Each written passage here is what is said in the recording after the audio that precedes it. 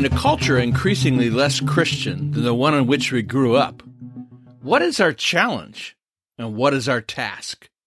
Hi, I'm Rex Rogers, and this is episode number 48 of Discerning What Is Best, a podcast applying unchanging biblical principles in a rapidly changing world and a Christian worldview to current issues in everyday life.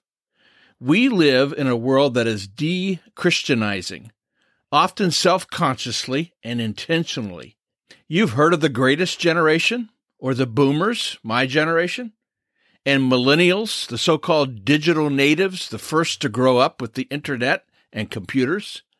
And then there's Generation Z, or Zoomers, the first cohort to grow up with social media and near unlimited access to screens and screen time.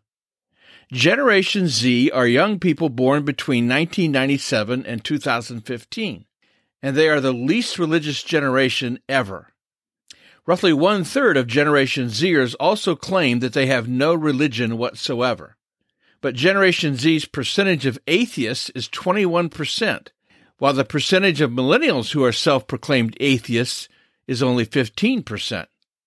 Barna Research calls them, that is Generation Z, the first truly post-Christian generation.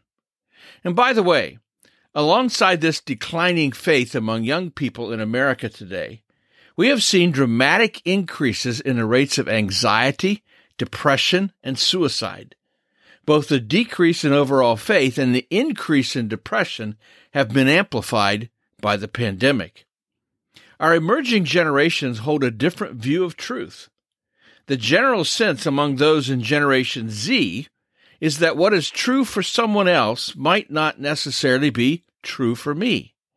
52% of these young people have no trust in organized religion. They have a connection to religion, but it is completely different from what that meant in the past. Barna Research also notes that, incredibly, more than one-third of Generation Z believes it is not possible to know for sure if God is real. If you think truth is merely a preference, and if you don't know for sure if God is real, what does this say about your religious views? Certainly you would not call these views Christian. Some call this emerging culture post-Christian. Post-Christianity is the situation in which Christianity is no longer the dominant civil religion of a society that has gradually assumed values, culture, and worldviews that are not necessarily Christian.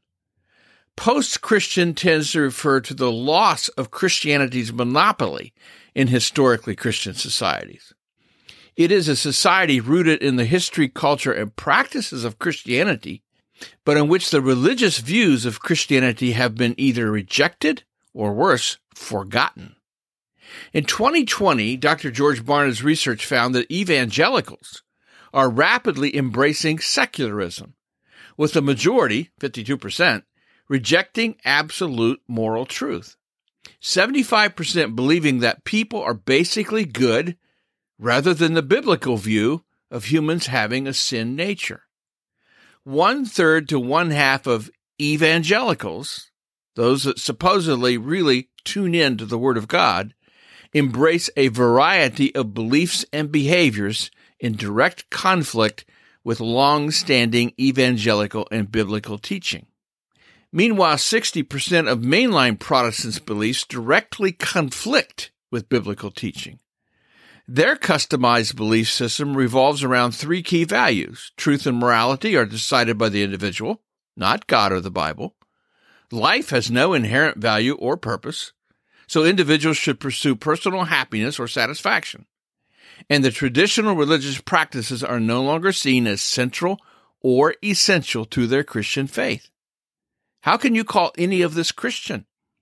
It's one thing for Americans to be confused on the finer points or even hotly debated elements of theology, but for Americans to misunderstand or to flat out reject the Bible as a foundational source of truth and moral guidance, to reject salvation by grace alone, and to reject core doctrines of the Christian faith points to a major crisis in our society.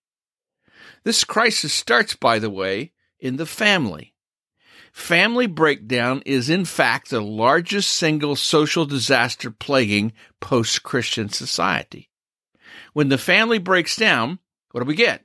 We get crime, drug taking, impoverishment, psychological problems, and much else at the personal level. And we get a cycle of deprivation, the growth of the underclass, spiraling social welfare costs, over government, and severe budgetary problems at a national level. Today in the United States, only 6% of Americans possess a biblical worldview, which, by the way, refers to consistently interpreting and responding to life situations based on biblical principles and teachings. Some have called the emerging, very ambiguous religious outlook a mouthful kind of term, moral therapeutic deism. Now, this jargon probably does not help much because no one talks about moral therapeutic deism, or I'm following the church of moral therapeutic deism. But it may be helpful to recognize what it stands for. Folks that embrace this point of view believe that God wants people to be good, nice, and fair. The central goal in life is to be happy and to feel good about yourself. God does not need to be particularly involved in our daily lives, except maybe where we need him to resolve a problem. And good people go to heaven when they die. That's Hollywood. Just live like you want to, and it all works out in the end, and we all go to heaven. Now, Christians, those who actually believe the Bible for what it claims that it is, the inerrant, infallible Word of God, cannot embrace these watered-down, fake Christianity viewpoints of so-called moral therapeutic deism. We do not just believe God exists, but believe he is actually and actively engaged in our lives. And yes, we believe we should be nice, but the real challenge is we know that we must follow the Lord and not sin. We know that in contemporary terms, being fair means everyone gets what he or she wants, and everyone must get the same, which is not realistic, not always right, and ironically, is not even always fair. We know that being happy is not the end goal of life. Working to glorify God is our ultimate goal. And Christians know that we are not righteous and not worthy of heaven no matter what life we lead, and that everyone needs to respond to the good news of the gospel of Jesus Christ, who died to pay for our sin so that we might be forgiven, liberated from sin, and one day indeed go to heaven. Now, today's post-Christian world, with its self-centeredness, its quest for happiness and rejection of the sacred order and transcendent values, is really a rival religion to authentic Christianity. The term post-Christian has some value as a descriptor of an age. But frankly, I don't like it much, because I don't believe the world will ever be without Christians or Christian witness and influence. Our calling in this, our moment, is to discern truth from error, speak the truth in love, and to always be prepared to give an answer to everyone who asks, and to give the reason for the hope that we have, and to do this with gentleness and respect. We are called to live authentically. We're called to be real. Well, we'll see you again soon. This podcast is about discerning what is best. If you find this thought-provoking and helpful, follow us on your favorite podcast platform. Download an episode for your friends. For more Christian commentary, check my website, REXM, M as in Martin. It's rexmrogers.com. And remember, it is for freedom that Christ has set us free. Stand firm.